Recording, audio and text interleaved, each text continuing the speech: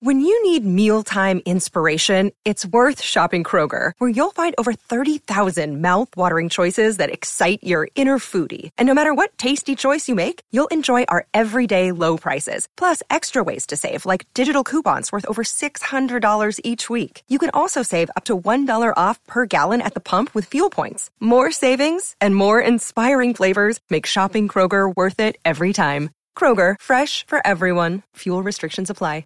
You're listening to a Score North podcast right now, and if you're a business owner, so are your customers. In fact, I could be talking about your business right now, telling the tens of thousands of loyal fans about you and sending them to your business. Find out how you can partner with your favorite Score North podcast. Visit scorenorth.com now and enter keyword partner. Fill out the form, and we'll get in touch with you quickly. Once Phil, Judd, Declan, or others start talking about your company, you'll be amazed at how many fans start showing up. So visit scorenorth.com now and enter keyword partner. TCL is a proud sponsor of the Score North Studios. TCL, America's fastest growing TV brand.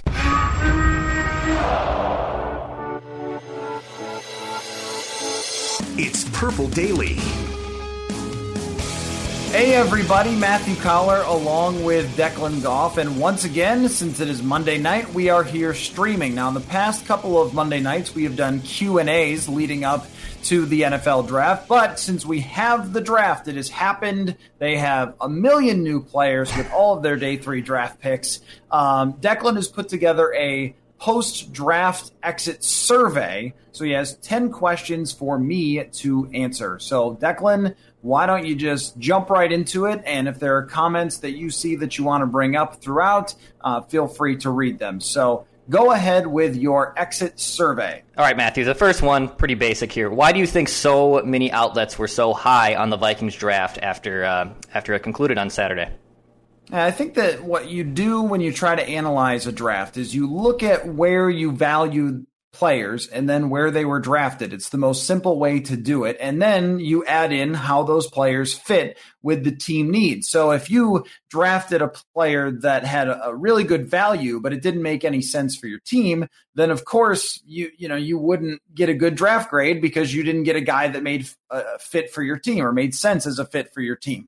And so with the Vikings, they hit both of these things on the head. Justin Jefferson was often in every draft sim and every mock draft a guy that was taken within the top 15 to 17. Sometimes he got close to the Vikings in mock drafts, and a lot of people valued him as one of the top wide receivers. Some people even had him right behind Jerry Jeudy as the top receiver in the draft. So when you're able to get someone who is supposed to be one of the top players at their position at 22, that's a very impressive pick right off the start there. And even though he played a lot at the slot position in college, he has the capability and athleticism to develop on the outside, or even if he becomes a slot receiver, that's what Adam Thielen has done for the last few years. He's spent a lot more time in the slot than he has on the outside, and it didn't hurt him at all, right? I mean, now today's slot receivers are people like Thielen, people like Michael Thomas. Oftentimes it's bigger receivers, and Justin Jefferson is not a huge receiver by any means, but he is a playmaker with the ball in his hands, so if he starts off in the slot,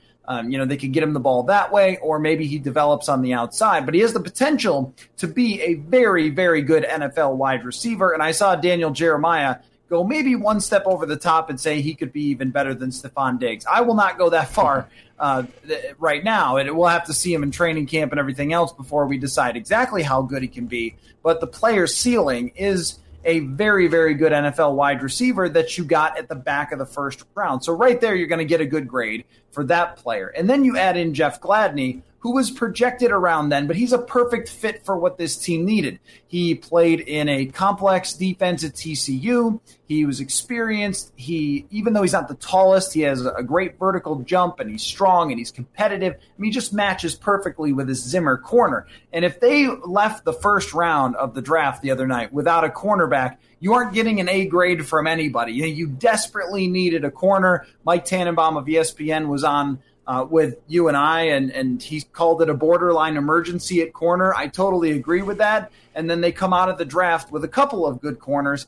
And there, if you look farther down the draft, that's where they got good value and perfect fits too. Ezra Cleveland, some people had him as a back of the first round, early second round. He goes in the late second. He's a great fit for what they need at tackle. Could potentially start right away and bump Riley Reiff inside.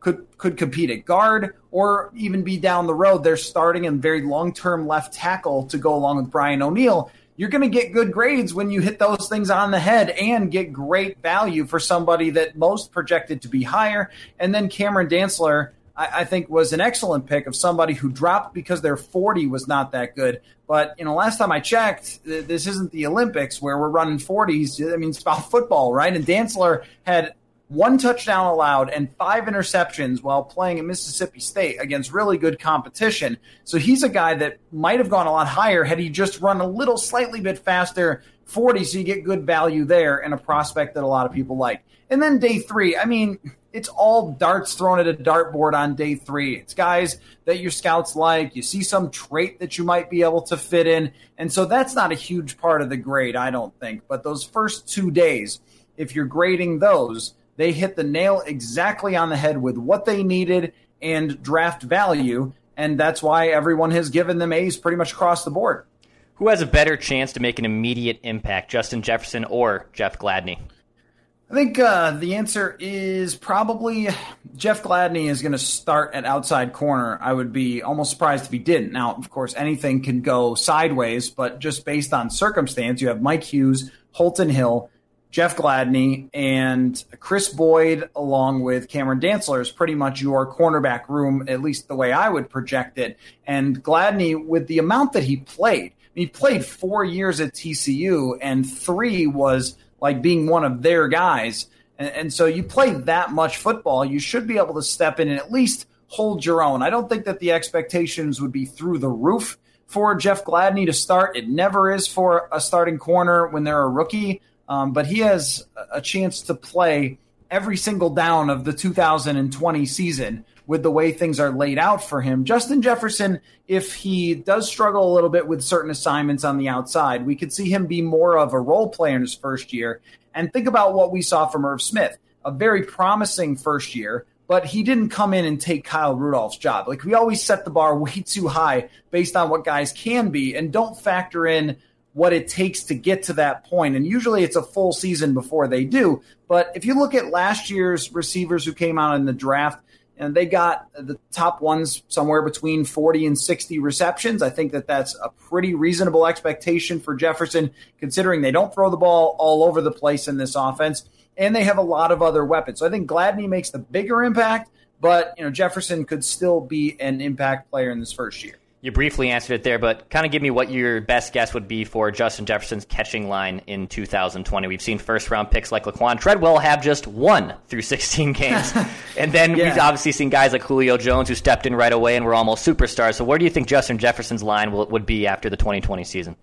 Well, I think the truth for him is somewhere in the middle. I don't see a Julio Jones type of season. I mean, remember, Atlanta gave up the farm to get Julio Jones because he is a once-in-a-generation type athlete at that position. And that's not Justin Jefferson. We're still talking about a guy who was picked after a number of other receivers in the draft. And that's not to be down on him. That's just to say that when we talk about his expectations, let's not go insane and say he's going to just take on Stephon Diggs' role and be able to do all the things Stephon Diggs did. But can you find a way to use him? Somebody who runs a 4.43 and is a really good athlete who could make plays after the catch when he was at LSU, I think those skills carry over. The athleticism certainly does, and the ability to make plays after the catch. So even if he does not catch on perfectly to the types of routes they want him to run and things like that, I would expect that he does a much better job than Laquan Treadwell, and he ends up as getting, I'm just going to say, 43 receptions for 595 yards and let's say a handful of touchdowns, 2 or 3 touchdowns. I think that's a reasonable expectation, especially when you have other players who are good. I mean, Tajay Sharp might be able to play a role in this offense. B.C. Johnson really emerged as someone that they should be excited about what he showed them last year. I think his ceiling isn't much higher, but he's going to be a part of this offense. And then Irv Smith is the guy we could really see take off. Kyle Rudolph is still a part of this offense. Delvin Cook. So if you're setting it any higher than 40 to 45, I think you're probably going a little too far. But if he exceeds those expectations, then you've got something really good long term. I believe you asked this question to Courtney Cronin and Sage Rosenfels today on Purple Daily, but which draft pick do you think plays the most snaps in 2020? Yeah, I'll go Jeff Gladney. I think there's a chance that he plays every snap in 2020, that he starts from day one at outside corner and goes the whole way tape to tape. I mean, somebody who has played through injuries before, which, it's sort of brutal to say, but that's part of the NFL, is can you continue to battle through? And we talked to his college coach the other day on a Zoom call, and he pointed out that Gladney was the guy who sometimes had to, in practice, when they had injuries, take reps with the first team, second team, third team, and he just was able to do it because he has a natural durability to him.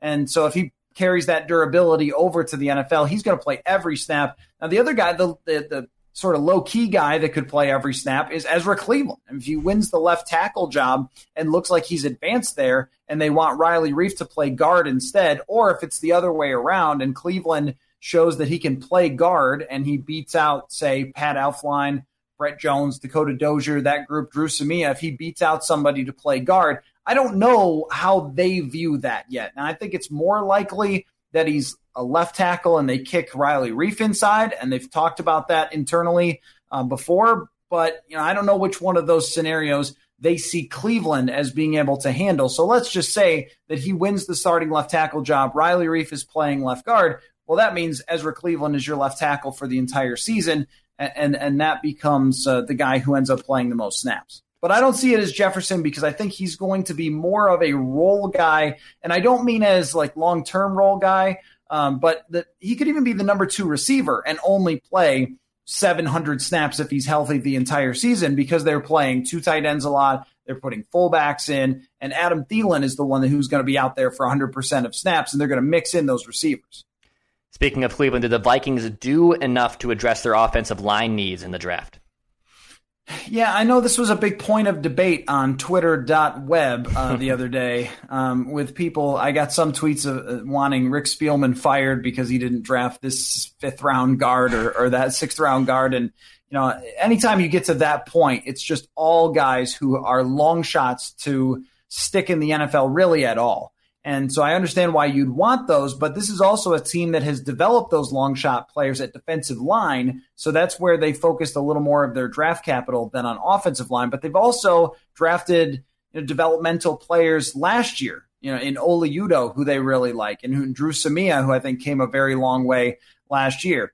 I think by drafting Ezra Cleveland, the answer is yes, because they pick someone who could potentially be your starting left tackle right away. And if that moves Riley Reiff inside, then your offensive line looks a heck of a lot better because Reiff, I know, is not a guard, but he is so much more talented than the people that they've had playing guard there. Like, he's a mauler. He's super strong. Like, he can get out there and run blocking. So I think that that's a big upgrade from Pat Elflein at guard, and it sort of has this ripple effect by being able to put Ezra Cleveland in if he can start right away. I think that's a bit of a long shot, and it's a lot to ask for a guy who will not have rookie mini camp, who will not have OTAs aside from a virtual version, and then he's trying to get himself in shape by, I don't know, lifting pots and pans or whatever around the house. It's not going to be easy for any of these guys who are rookies. But at very least, there's a shot that they could improve it significantly for 2020. I think more of the improvement is going to come in 2021.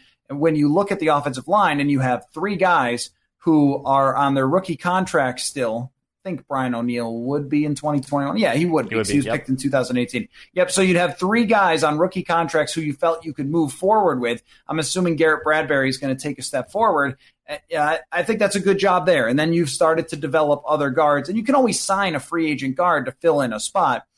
They haven't done a great job of it lately, but you hope that moving someone like Riley Reiff off the books eventually, that opens up more space to sign somebody better if you have to. But having those staples in place with Ezra Cleveland here, yes, that's a big improvement for what they did on the offensive line. I couldn't criticize it because the guy in the 3rd round that they picked was a cornerback that they desperately needed and got really good value on. So where exactly in this draft were they supposed to pick the great guard prospects? Plus, it was a very weak draft when it came to guards. And so the players have to be there in order to pick them, right? I mean, it's common sense, but you can just say all day long, they should have picked another guard, but you have to show me who that was supposed to be. And in this case, they didn't have a whole lot of guys later down the draft board that would have been fits for them.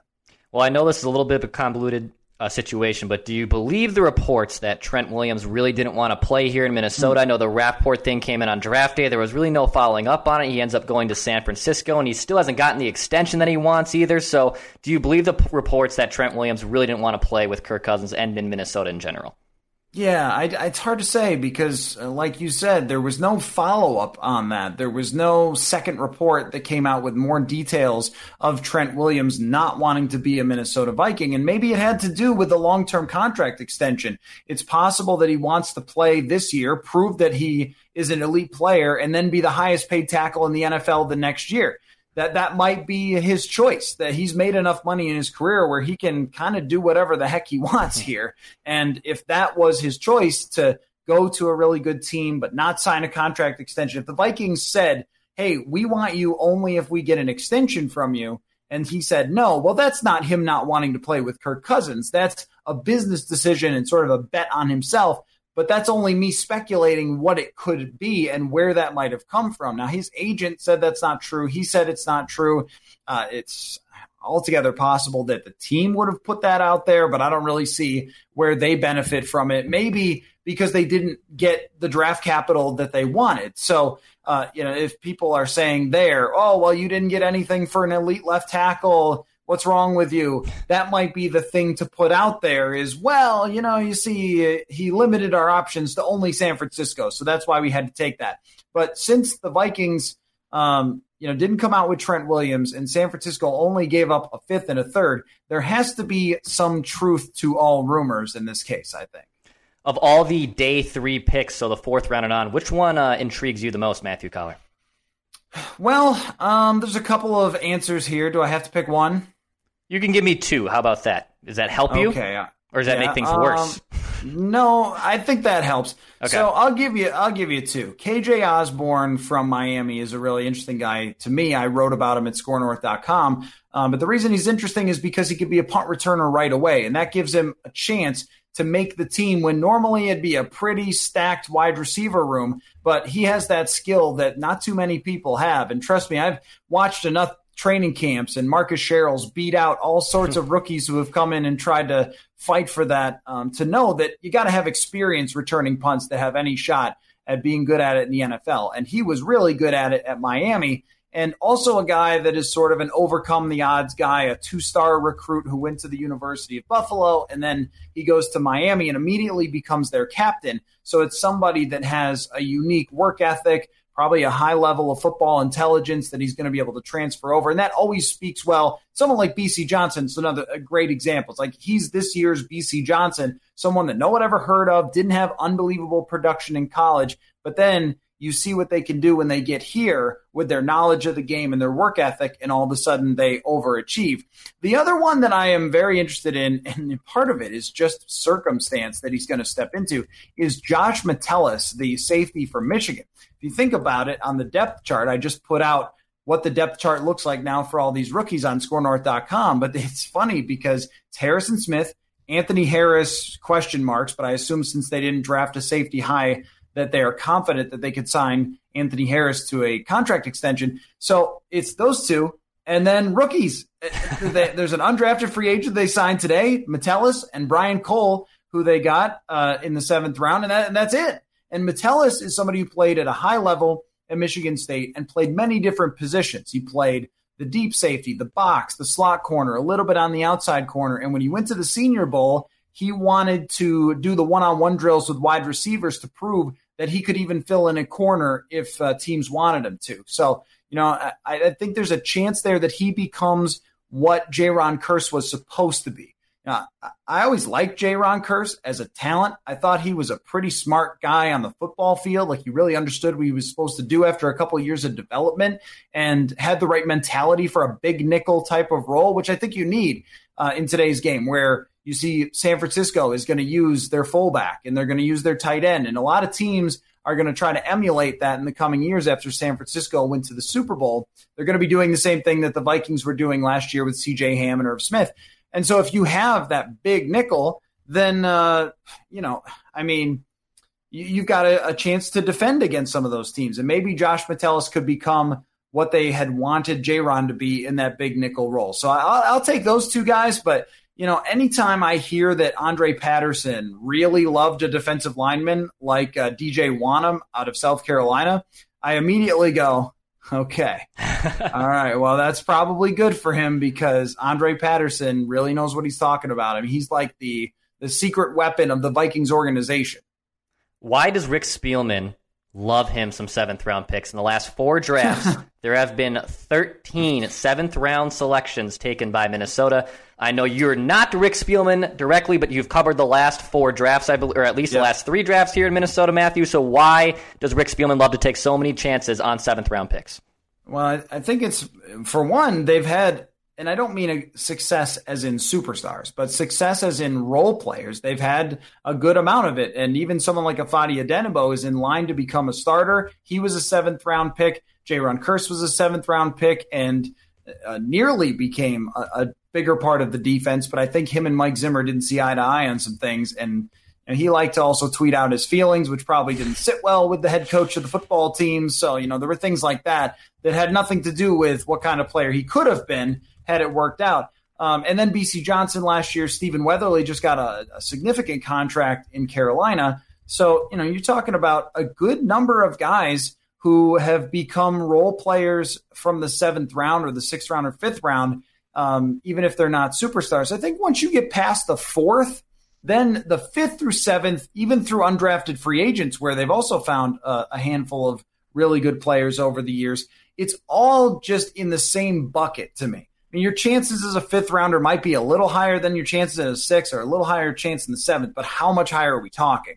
I mean, not that much. It's all who your scouts just happen to like. It's all who you think might fit in your particular system with their athletic traits or who kind of clicks when they get here or who might have high intelligence to be able to overcome some athletic shortcomings, but all of them fall into that grab bag. And he looks at it as the more darts you have to throw at the dartboard, the more chance you're going to hit something.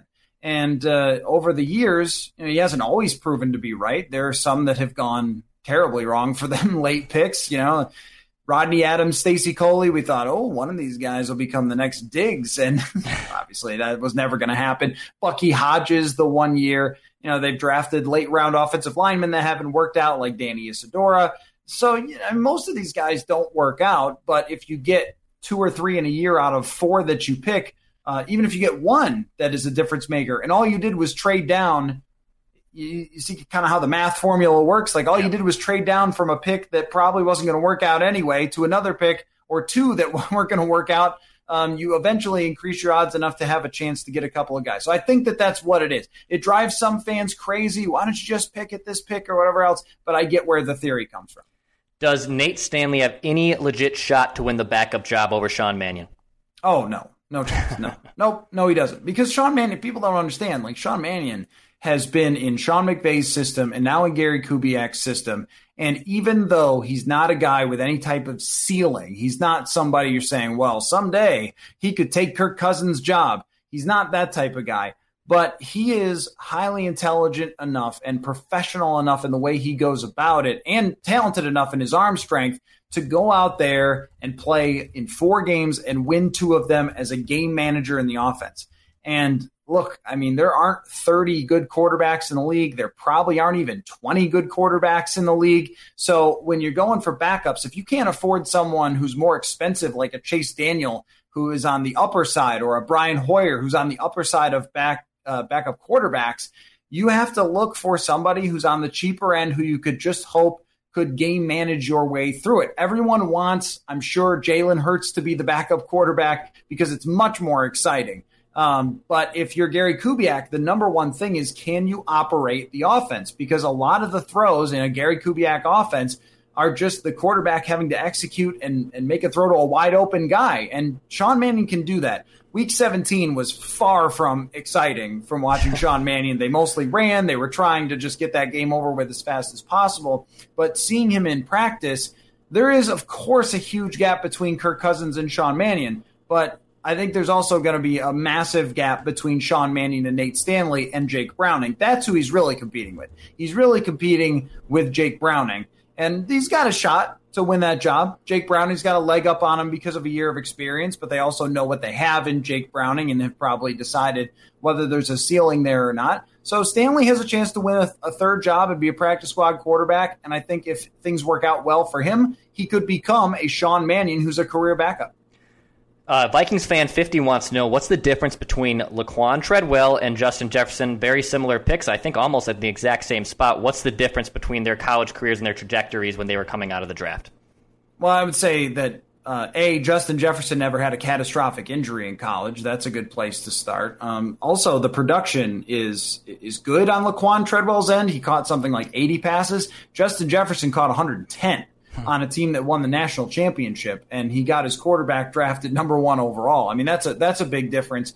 Contested catches is part of it for both of them, but speed is a huge part of Justin Jefferson's game, where it was not with Laquan Treadwell. With Justin Jefferson, he ran a 4.43, and that was at the NFL Combine. At Laquan Treadwell's pro day, I think he ran a 4.62, and that's at a pro day where you're supposed to be faster because it's your home building, and you can put it whatever time you want to do it, and there's not as much pressure and anxiety and nerves and all those things. So guys always run a faster 40 at their pro day, and his was in the 4.6s, and Justin Jefferson was in the 4.4. So the playmaking after the catch is probably a big difference there. And, you know, is one of the hard things to know when someone gets drafted, though, is just, you know, how they're going to adapt and whether they're going to pick up the offense and whether they're going to pick up techniques that relate to route running and whether they've been doing that for a long time or not. And, you know, I don't know that about Justin Jefferson, but I do know that one of the issues with Treadwell is that if he didn't work out, it was going to be terrible because he didn't have an athletic gift that could sort of make him average. If you draft a guy that runs a 4.43, and by some metrics, there's a thing called relative athletic scores, who takes your height, weight, 40 time, 3-cone, all that stuff, and puts it onto a 1 to 10 scale. Jefferson was the 4th highest in the entire draft. Laquan Treadwell was like a 3 out of 10. So, I mean, there's like a massive, massive difference for what their athleticism was. And so even if Jefferson does not become this master Stephon Diggs level route runner, he can become somebody that you get the ball in his hands and he can make plays. So I think those are the biggest differences. One bonus question as we wrap up here. It's not really Vikings related, but I want you to try, and I know you haven't been very high on this guy, but try to paint some sense on why the Packers took Jordan Love in the first round. Is there any type of sense there? Yeah, of course there is. Of course there is. Now, I just don't think he's that good of a prospect. And history tells you that when somebody turns the ball over constantly in college, they're going to do it in the NFL too. And if they're not that accurate in college, they're not going to be accurate in the NFL. I think teams talk themselves into traits and they believe in themselves more than they should when it comes to coaching and their system. And if we do this and if we do that, but how many quarterbacks can we ever talk about in the history of drafting quarterbacks who didn't have great production accuracy in college and turned the ball over a lot and then became great in the NFL? It just doesn't happen very often. So from that perspective, I don't really like the pick because I think he was more of a second-round talent. That's where you take someone in the second and you hope that you can develop them and then down the road they become a good quarterback. But you can justify it very easily by saying Aaron Rodgers is not the same 30. Is he 36? He's not the same 36 as Drew Brees 36 or Tom Brady 36. He's an older 36. And most quarterbacks do not go into their age 40 seasons like Peyton Manning and Brady and Brees. So we really shouldn't even make that the bar and say we now expect every quarterback to play until they're 41 or 42 years old. So you don't know how much longer Aaron Rodgers has.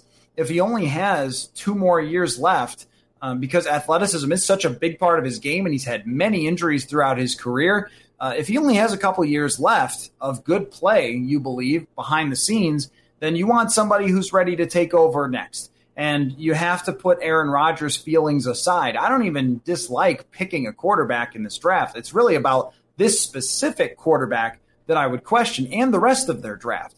And also this, too, that if you're trying to look far down the road, I think that's overall a good plan for who's going to be your next quarterback. But is it a better idea with someone who's that good to just get the guy a weapon and try to win and go all in and then deal with that problem when it comes up? mean, Rodgers could play at this level until he's 40 and get you to 13-3 records or 10-6 records and have you competitive and not have a steep decline, but maybe it's more of just like sort of a slower decline. He stays above average for quite some time until he finally retires. That's also a possibility. I think I would have, if I'm them, much rather said, Aaron, here's everything we could possibly get you. Here's another receiver. Here's a tight end who can actually play. Not another running back. I don't understand the running back at all. That might be much more egregious of a pick than Jordan Love, but still in a draft like this where there's so many good wide receivers, I just have a really tough time figuring that out. I mean, if you're Aaron Rodgers, wouldn't you rather they get for you in the first round instead of a backup quarterback, of course, that offers nothing in the next year, Laviska Shenault from Colorado, who in the first year you can run, handoffs to him, jet sweeps, you could throw him bubble screens, you can throw him quick slants and things like that. And then he's a pure playmaker. Maybe he gives you 30 or 40 catches and a couple of touchdowns and some yards. Like you just need anything from those receivers, and they got nothing. So I don't think that anybody in the NFC North got better except the Minnesota Vikings at the draft. Well, it's all part of my elaborate plan to get Aaron Rodgers to wear purple here in 2022. That's my elaborate plan, Matthew. You can never count anything out with the Vikings. That is one thing that we always know. All right, my friend, I think that's all the questions we have here today. Okay, sounds great. Well, thank you all for taking the time to watch, and we will continue to talk football on Purple Daily 2 to 4 every single day. We're going to have a lot of fun throughout the summer. I'll just tease it here. There's a big project that I'm coming out with pretty soon, starting the week of May 4th. So that's going to be exciting for us as well. And we'll continue to look at the draft class, the moves that are to come. The Vikings still have a couple of roster spots they could fill. So we will be on top of it all summer long. And Declan and I will be doing things like this. So we will catch you in the future. Thanks for watching. Football. This holiday season, Peloton's got a gift for you. Get up to $200 off accessories with the purchase of a Peloton bike, Bike Plus, or Tread. And take your workout to the next level with accessories like non-slip grip dumbbells, a heart rate monitor, cycling shoes, and more. Peloton, motivation that moves you. This limited time offer ends December 25th. Visit onepeloton.com to learn more. All access membership separate. Offer ends December 25th. Cannot be combined with other offers. See additional terms at onepeloton.com.